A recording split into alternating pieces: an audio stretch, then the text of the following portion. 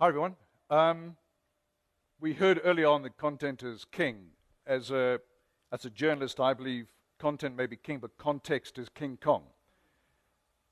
The explanation behind that is that whereas content is great and content may be interesting on its own, when you put it into the broader context, you understand its true nature. But more importantly, as a writer, when you have a look at the context, you actually see the big story. Like King Kong, it is the big story. And the reason I put that picture up is because, in a way, that captures the essence of radio up until about, I'd say about 2002, 2003, early 2000s. And what it is, you've got this central father figure, and he is telling a story to the people, and they're absolutely enraptured. They really are. They're hanging on his every word. You can't really see it because of the lights, but if you have a look at their faces, they're absolutely enraptured. They can't believe they're hanging on his every word.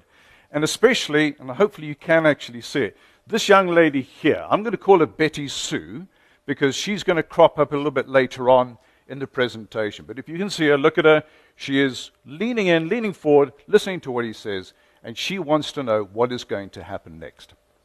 Now, in order to put a bit of context into the story, I'm going to present you with a bit of a confession. I have a very, very passionate love-hate relationship with radio in this country. Do you want to just leave the door open so people can just come in and out to this thing? And it dates back to April 1981. And I was at university, and I was in my second year studying clinical psychology. And a couple of my friends dared me to go for an audition at the campus radio station. It was called Dome Radio. And in those days, campus radio is different to campus radio now. It was, in fact, a glorified PA system. They didn't broadcast on air. What they did is they broadcast through a series of landlines through to speakers at the refectories and various other buildings. And I never even considered the whole idea of getting involved in radio. But the reason I did apply, and the reason I did take up their offer, or their dare to get involved, was because I thought it would be a great way to pick up girls. I thought it was really cool to say, I'm a DJ. And I thought it would be a great way, because I was incredibly, incredibly shy. I was paralyzed by shyness. And I thought if I could say something like, I was a radio DJ, then women would be interested in me. Did it work? I'll tell you later. So what I did is I went up, did the audition, and my hands were shaking, and I sat down, and I put on, and at that stage, Dome Radio was basically a bunch of potheads playing Peter Tosh. They were stuck into one small room. The place reeked of ganja. Great place to work, not very good in terms of productivity. And I sat down and I put on Steve Winwood's While You See a Chance, and I flicked the mic switch, and I heard this buzzing in my ears on the headphones. And from that moment on, I knew that this is what I wanted to do for the rest of my life. And to cut a long story short, what we did is we staged a bit of a coup. We dumped the potheads. We decided we were going to turn this into a viable radio station. And I was appointed station manager. And then what I did is I put in place a whole series of regulations to make sure that this became viable. I put together playlists. I put together schedules. Then what we did is we started disciplining and training the people who got involved. Next thing you know, we started getting a lot more impact and input from people who are listening to us. More importantly, the record companies, they would give us about 2 or 3 records a week. They suddenly realized that their music was going up and down the charts. There was a regular scheduling. So I'd go around to at least go around to the record companies. Instead of 2 or 3 records, we started getting 25 records. And then I made sure that we recorded our very first advert. It was for Adams Bookstore. That led to others, and next thing you know, we started generating an income. We got to generate an income. We started buying more equipment, bigger amps, better speakers. We also then started investing into a mobile unit. The mobile unit made more money, and so we invested it into the radio station. We also got involved in the setting up of other campus radio stations, one in what is now DUT, another one at University in Pietermaritzburg. And the whole time I was absolutely fascinated with how to grow radio. So it wasn't so much about the output, what I was doing. It was all about how do we make radio bigger. And then what I did is I finished there 1983, went off to the university, went off to the Army. And I finished Army and I applied for what was then Radio Port Natal. It was 1986. And I applied, and I was immediately appointed to do the afternoon show. I was lucky enough that someone had just left. And I never forget the very first day that I stood there in front of a microphone, and I was in real radio.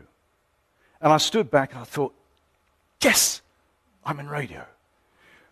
The tension, the excitement was incredible. And I made a decision at that point that every single day when I went on air, I'd do exactly the same thing. And I did.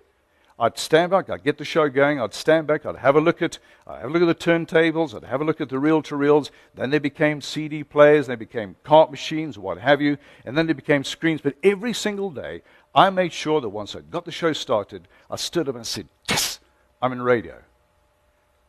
And the reason being is because it was a dream of mine to be involved in radio. But the moment I joined Real Radio, I was put in a situation where the radio station and the condition of the SABC at that stage was absolutely horrifying. It was paranoid, a bit like it is now. Absolutely paranoid. So I made a decision at that point I'd have to change it from the inside. The following year, I was appointed to do the breakfast show, and I basically stayed there for the rest of my radio career until I left Talk Radio 702. That was 1985. In 1986, I saw where radio was going, and I didn't want to be part of it. And I thought the best way to do is to change it from the inside, and that is to target community radio stations and campus radio stations and try and impart what I had learned into radio. And so what I did is I founded The Edge. And that is basically what it looks like at the moment. I broke it up into 4 categories. Basically, the philosophy of radio, which doesn't change. The psychology of the listener, how do you understand the person that you are communicating to? Preparing a product, the basics behind how do you make something work before it goes on air. And the last point is brilliant execution. How do you define yourself against your peers, and how do you find yourself against the opposition? And I put it up, and the whole idea was to get community and campus radio stations involved. Next thing I realized, there's incredible uptake by commercial radio stations, professional broadcasters, former allies of mine, friends of mine, colleagues of mine. They were taking this and they were using it. Until eventually I found out that some guy in the United States was using it, and he was actually designed a course where he was using my content and he was charging for it. So I pulled it off air, which is possibly the worst thing to do. But anyway, it's back up, and that's what it looks like. The best way, if you want to find it, is to go to Twitter, type in the hashtag The Radio Edge, and you'll find it there. It's free. Use it. I'll put it up a little bit later towards the end in case you want to catch all the details. So, once I'd finished and I said to myself, okay, it's up, I got sucked back into radio. East Coast Radio asked me to join them again, so I went into Breakfast Show. But now, I've got a problem. I've been telling radio this is how they should be doing things. I get sucked back into radio. It's a different kettle of fish. I was very lucky because the program manager at the time, Naveen Singh, was a former producer of mine, and he had great vision. And he teamed me up with a guy called Travis Bouchard, who was my producer and my creative partner, creative genius. And the rest of the team understood what it was that I had in mind. And I said to Naveen, if we're going to do this, it can't be music-driven, it has to be speech-driven. And we have to do what I've been telling you on what they need to do. He said, go for it. Did it work? In a nutshell, yes. We went on to garner the bulk of the station's almost 2 million listeners, and we won a number of awards, not only for our online content, not only for on-air content, but our online content as well. And I'll point to that a little bit later on. So it worked. And then in 2009, I left. I hung my headphones for the final time because I knew where radio was going at that point. I knew what was going to impact on radio like nothing else before. So what I'm going to do is I'm going to put into context before I get to that. This was the past context. This is what radio looked like up until about 2001. Here was the event. Call it radio, call it sport, call it news, whatever it was. The radio station was responsible then for mediating it. What we'd do is we'd take them, we'd aggregate content, we'd put it together in a package, and we would send it out to everyone. And then they would hang on our every word, and they would listen to us because we were the authority. And information would trickle back from them, very small information. To give you an idea, I was listening to an air check of Capital Radio from the early 80s the other day. And Alan Mann, the Breakfast Show host, had a feature called the Tricky Trio. He'd play short excerpts of 3 songs in a row. Short excerpts. For example, he'd play something such as Three Dog Nights, Joy to the World. He'll play Tender is the Night by Jackson Browne, and Night Train by Steve Winwood. And the whole idea was to try and identify what was the word that linked all three of them. And then, as he was reading out, he'd say, now I'm going to give you the answer from 2 weeks ago. Why did he give the answer from 2 weeks ago? Because that's how long it took for a postcard to get to Port St. John's, down in what was then Transkei. That was the feedback that the audience would give. So the continual reminder of, I'm listening to you, this is what I think, didn't exist outside of the telephone call. So that is what it was like up until about 2001, 2002. This is the current context. It's a mess. All right? The content, the event that the radio station would previously mediate and pass on to the consumers being accessed by the consumer directly. More importantly, there are other places where the consumers are getting content. And also what they're doing is they are speaking to each other. They're not facing the radio. They're not sitting in. They're not listening to the radio station. They are getting on with their own thing. And radio's on the inside saying, hey, what about me? What about me? What about me? We're not going to go back to the past context. The best we can actually hope for is this. Very little change in terms of the consumer, but we are accessing the same content that they're accessing, but we're doing it better than they are. We are also connecting directly with our consumers. We're not just sending it out there, this mass product, and just hoping that it's going to hit everyone. We are making sure that we connect with them and they connect back with us. That is critical. And how are we going to do it? We are going to capitalize on what is upsetting everything. And what is driving this upset? What is driving this disintermediation? What drives it? Social media. And what drives social media? Human nature. I've got Technoboff sitting there. The thing is, no, it's not technology. It's human nature. Because human nature without technology is just technology. Technology requires human nature to interact with it, to activate it. A screwdriver is only a screwdriver because somebody wants to do DIY with it. Otherwise, it's just a piece of metal. So the technology is made the technology because people want to use it. And people want to use it because of human nature. So what I've done is I've decided to come up with what I call the human nature matrix, to try and break down human nature into something that we can package. Because this, human nature, is the source of your content. Everyone is looking for content. You're not saying, okay, content. It's in human nature you'll find your content. First of all, we are social animals. Human beings are by nature social animals. We exist in a social construct. We want to interact with each other. It's critical. We're not like some animals that are loners. We exist, ever since humans have existed, we've existed in groupings of people. Importantly, attached to that, we desire the affirmation of our peers. We don't just exist in a social grouping. We look for some kind of connection with people. We look for that affirmation from our peers to say, you're doing a good job. It's inside us when you think about it, your work context. Any kind of socializing, you try your best to do something where you're going to get that affirmation or recognition by your peers. It's important, it's the recognition that we are part of that social unit.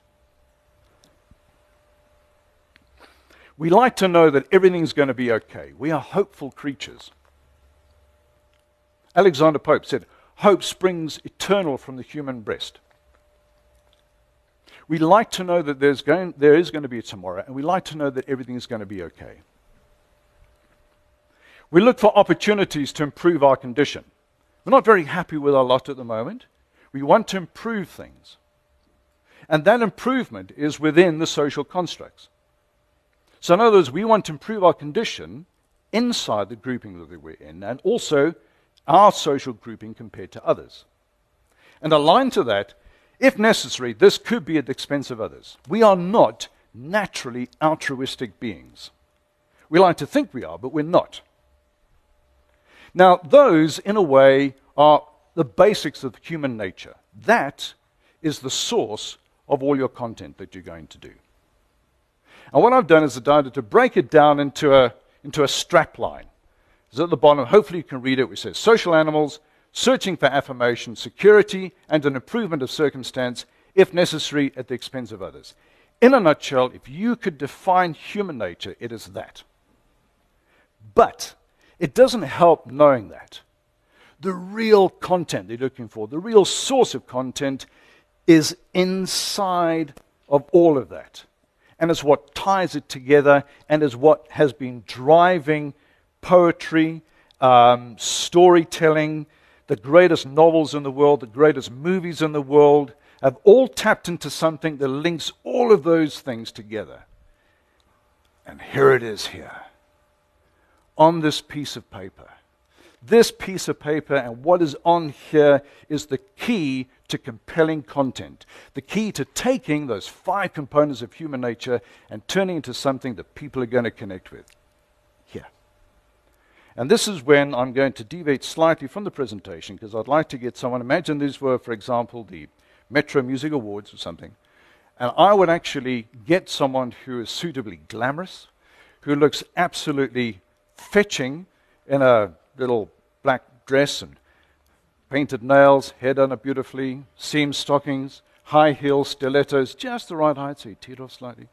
So I'm looking for someone who's actually going to help me with that, and yes, you begin. Give me a hand with this one.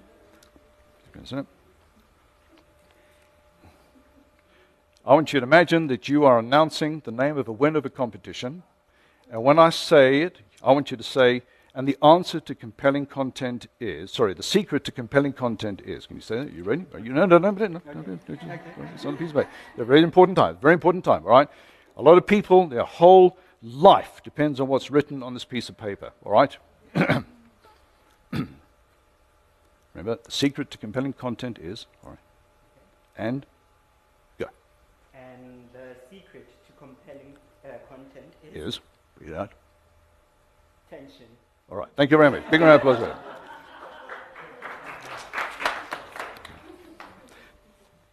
Everything about that little thing was designed to raise the level of tension. The whole idea of changing the fact that this was going along fine and suddenly I stopped. Then it's a question of what on earth was I talking about? Then it's a question of building up as to who I want to stand up. So is it going to be me? There's a certain element of discomfort in the room because we're doing this kind of strange thing. I hope he doesn't choose me. That's all tension. It is the tension between all of those things that drives the greatest literature, that drives the most endearing moments in movies. If you think about it, it is the tension in the fact that you're looking for opportunities at the expense of others that drives warfare. It is the competition for resources that is actually driven by a component in human nature that is pushed by tension into action. If you are looking for content, you'll find it within the tension between things such as our desire for affirmation from our peers and things that are expensive of other people. So in other words, what you can do is you can step forward and you say something, let's say for example at a function, and someone is about to say something, you step in and you say, no, actually, and you cut them off. There's tension.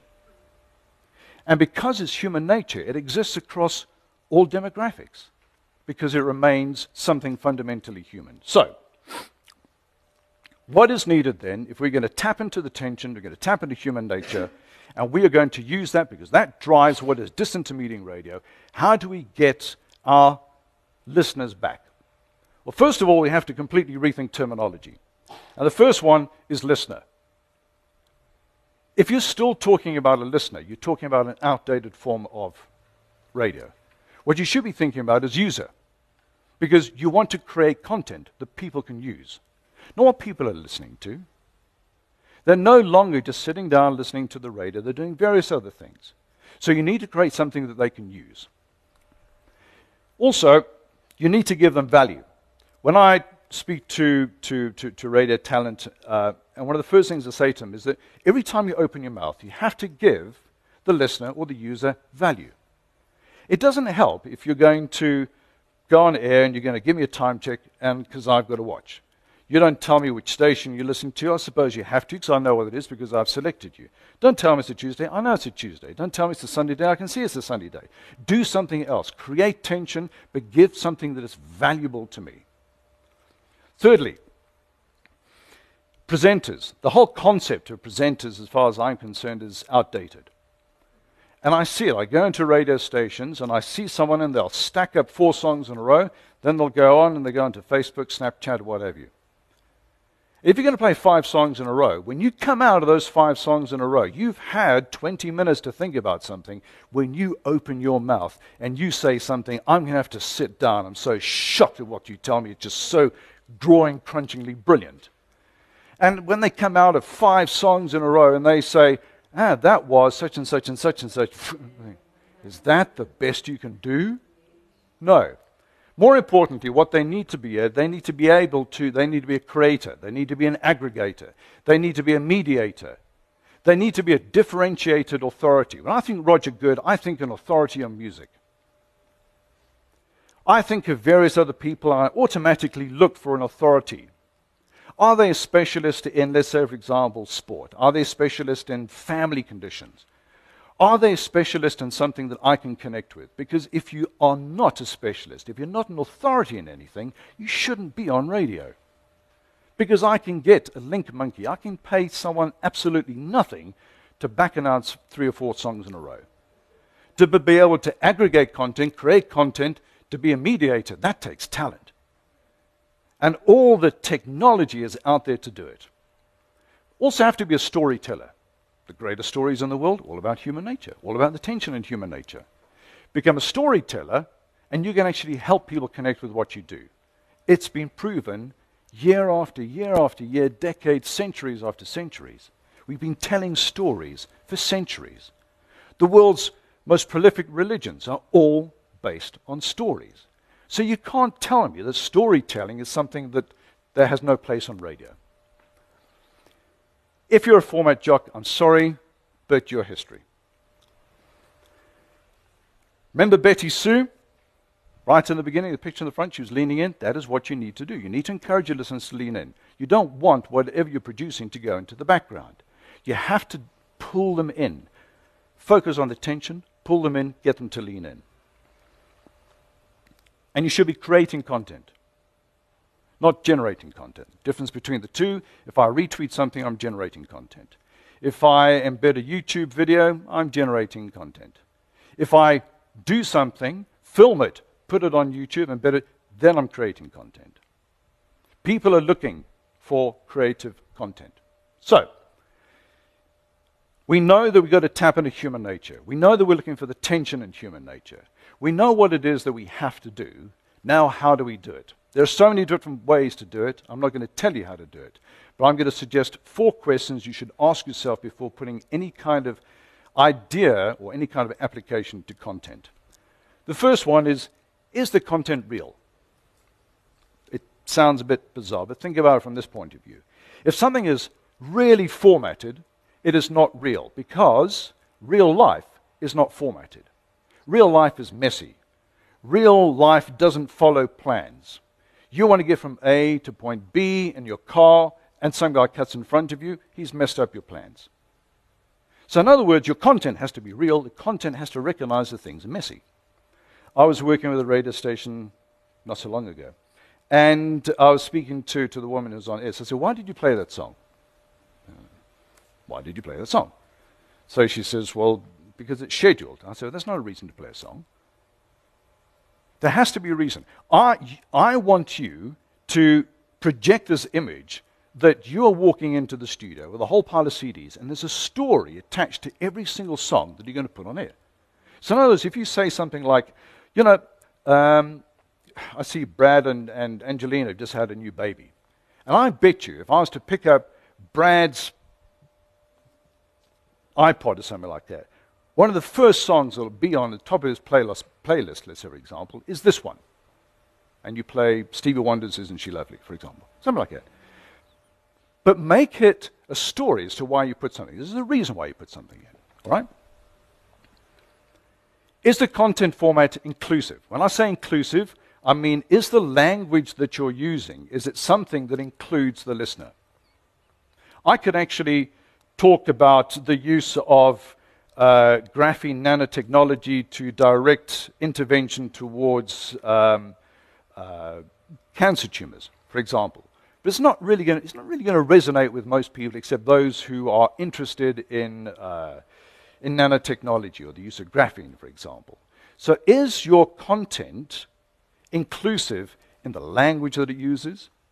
Is it inclusive in the way that it actually talks directly to your user? Thirdly, can the user engage with it? This is very much about the structure, the physical structure of the content. When I say engage with it, let me give you a basic thing. All right. Woman goes into local Checkers. It's a joke. Woman goes into local Checkers. She goes to the checkout counter, puts a basket of stuff onto the checkout counter. The guy's sitting there and he starts scanning it. Little dinky of wine, blip. Bridget Jones' Diary DVD, blip. Meal for one, blip. 2 tins of cat food, blip. So he looks up and he says, sorry man, I don't want to pry, if you don't mind me saying, but are you single? So she looks down at stuff, she says, that's amazing. Can you tell all of that just because of the stuff I've actually bought?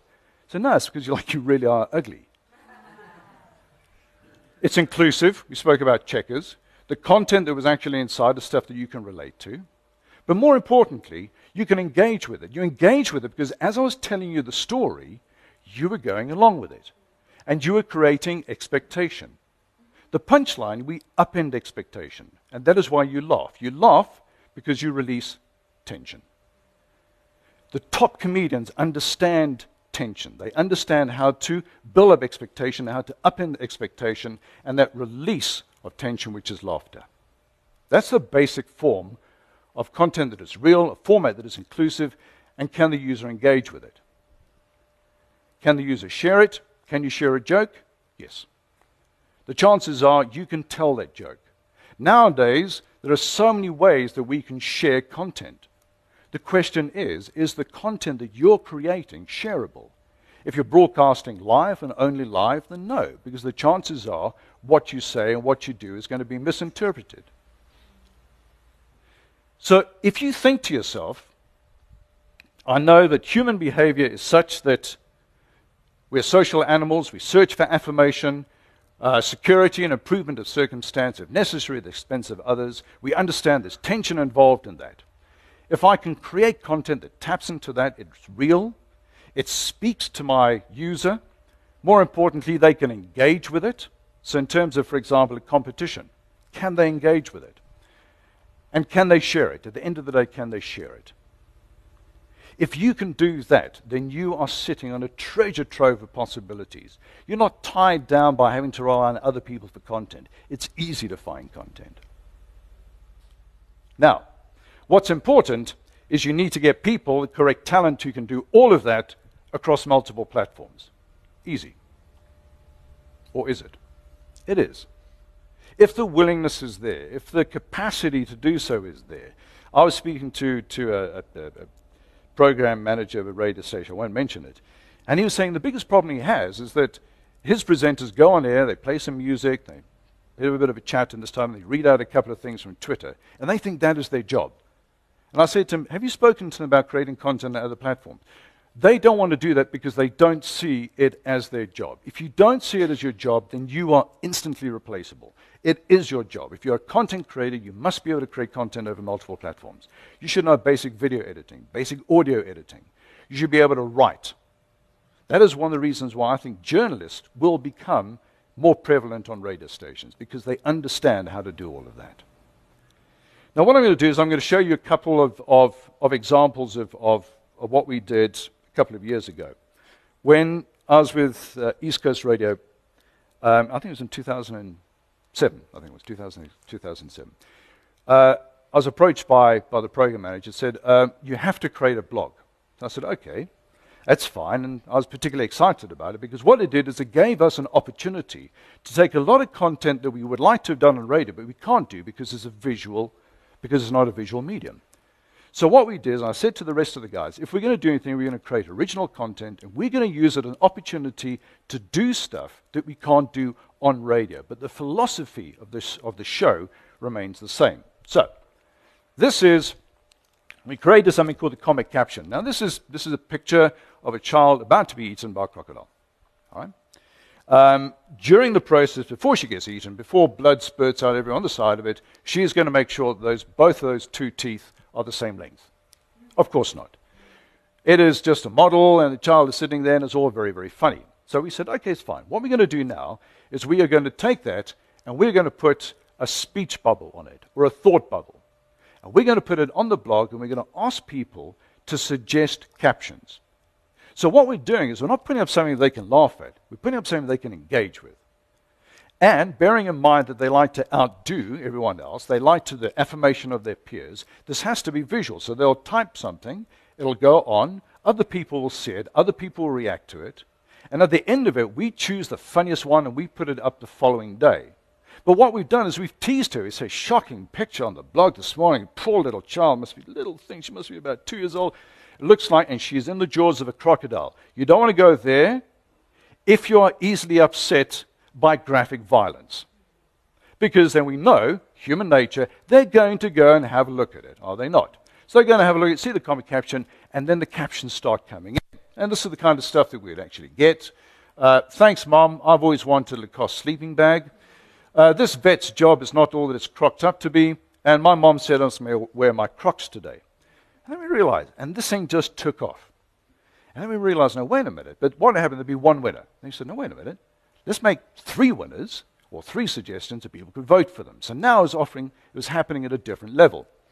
And then we made contact with a guy called Ajah. And he has a website called Ajah's Photosoup. He's Dutch. And what he does is he creates some of the most amazing forms of Photoshop you'll find anywhere on the net. I think you'll see a lot of the stuff going around at the moment. So here are 3 examples. The one on the right, Tony realized the wonders of playing with Sherry's makeup.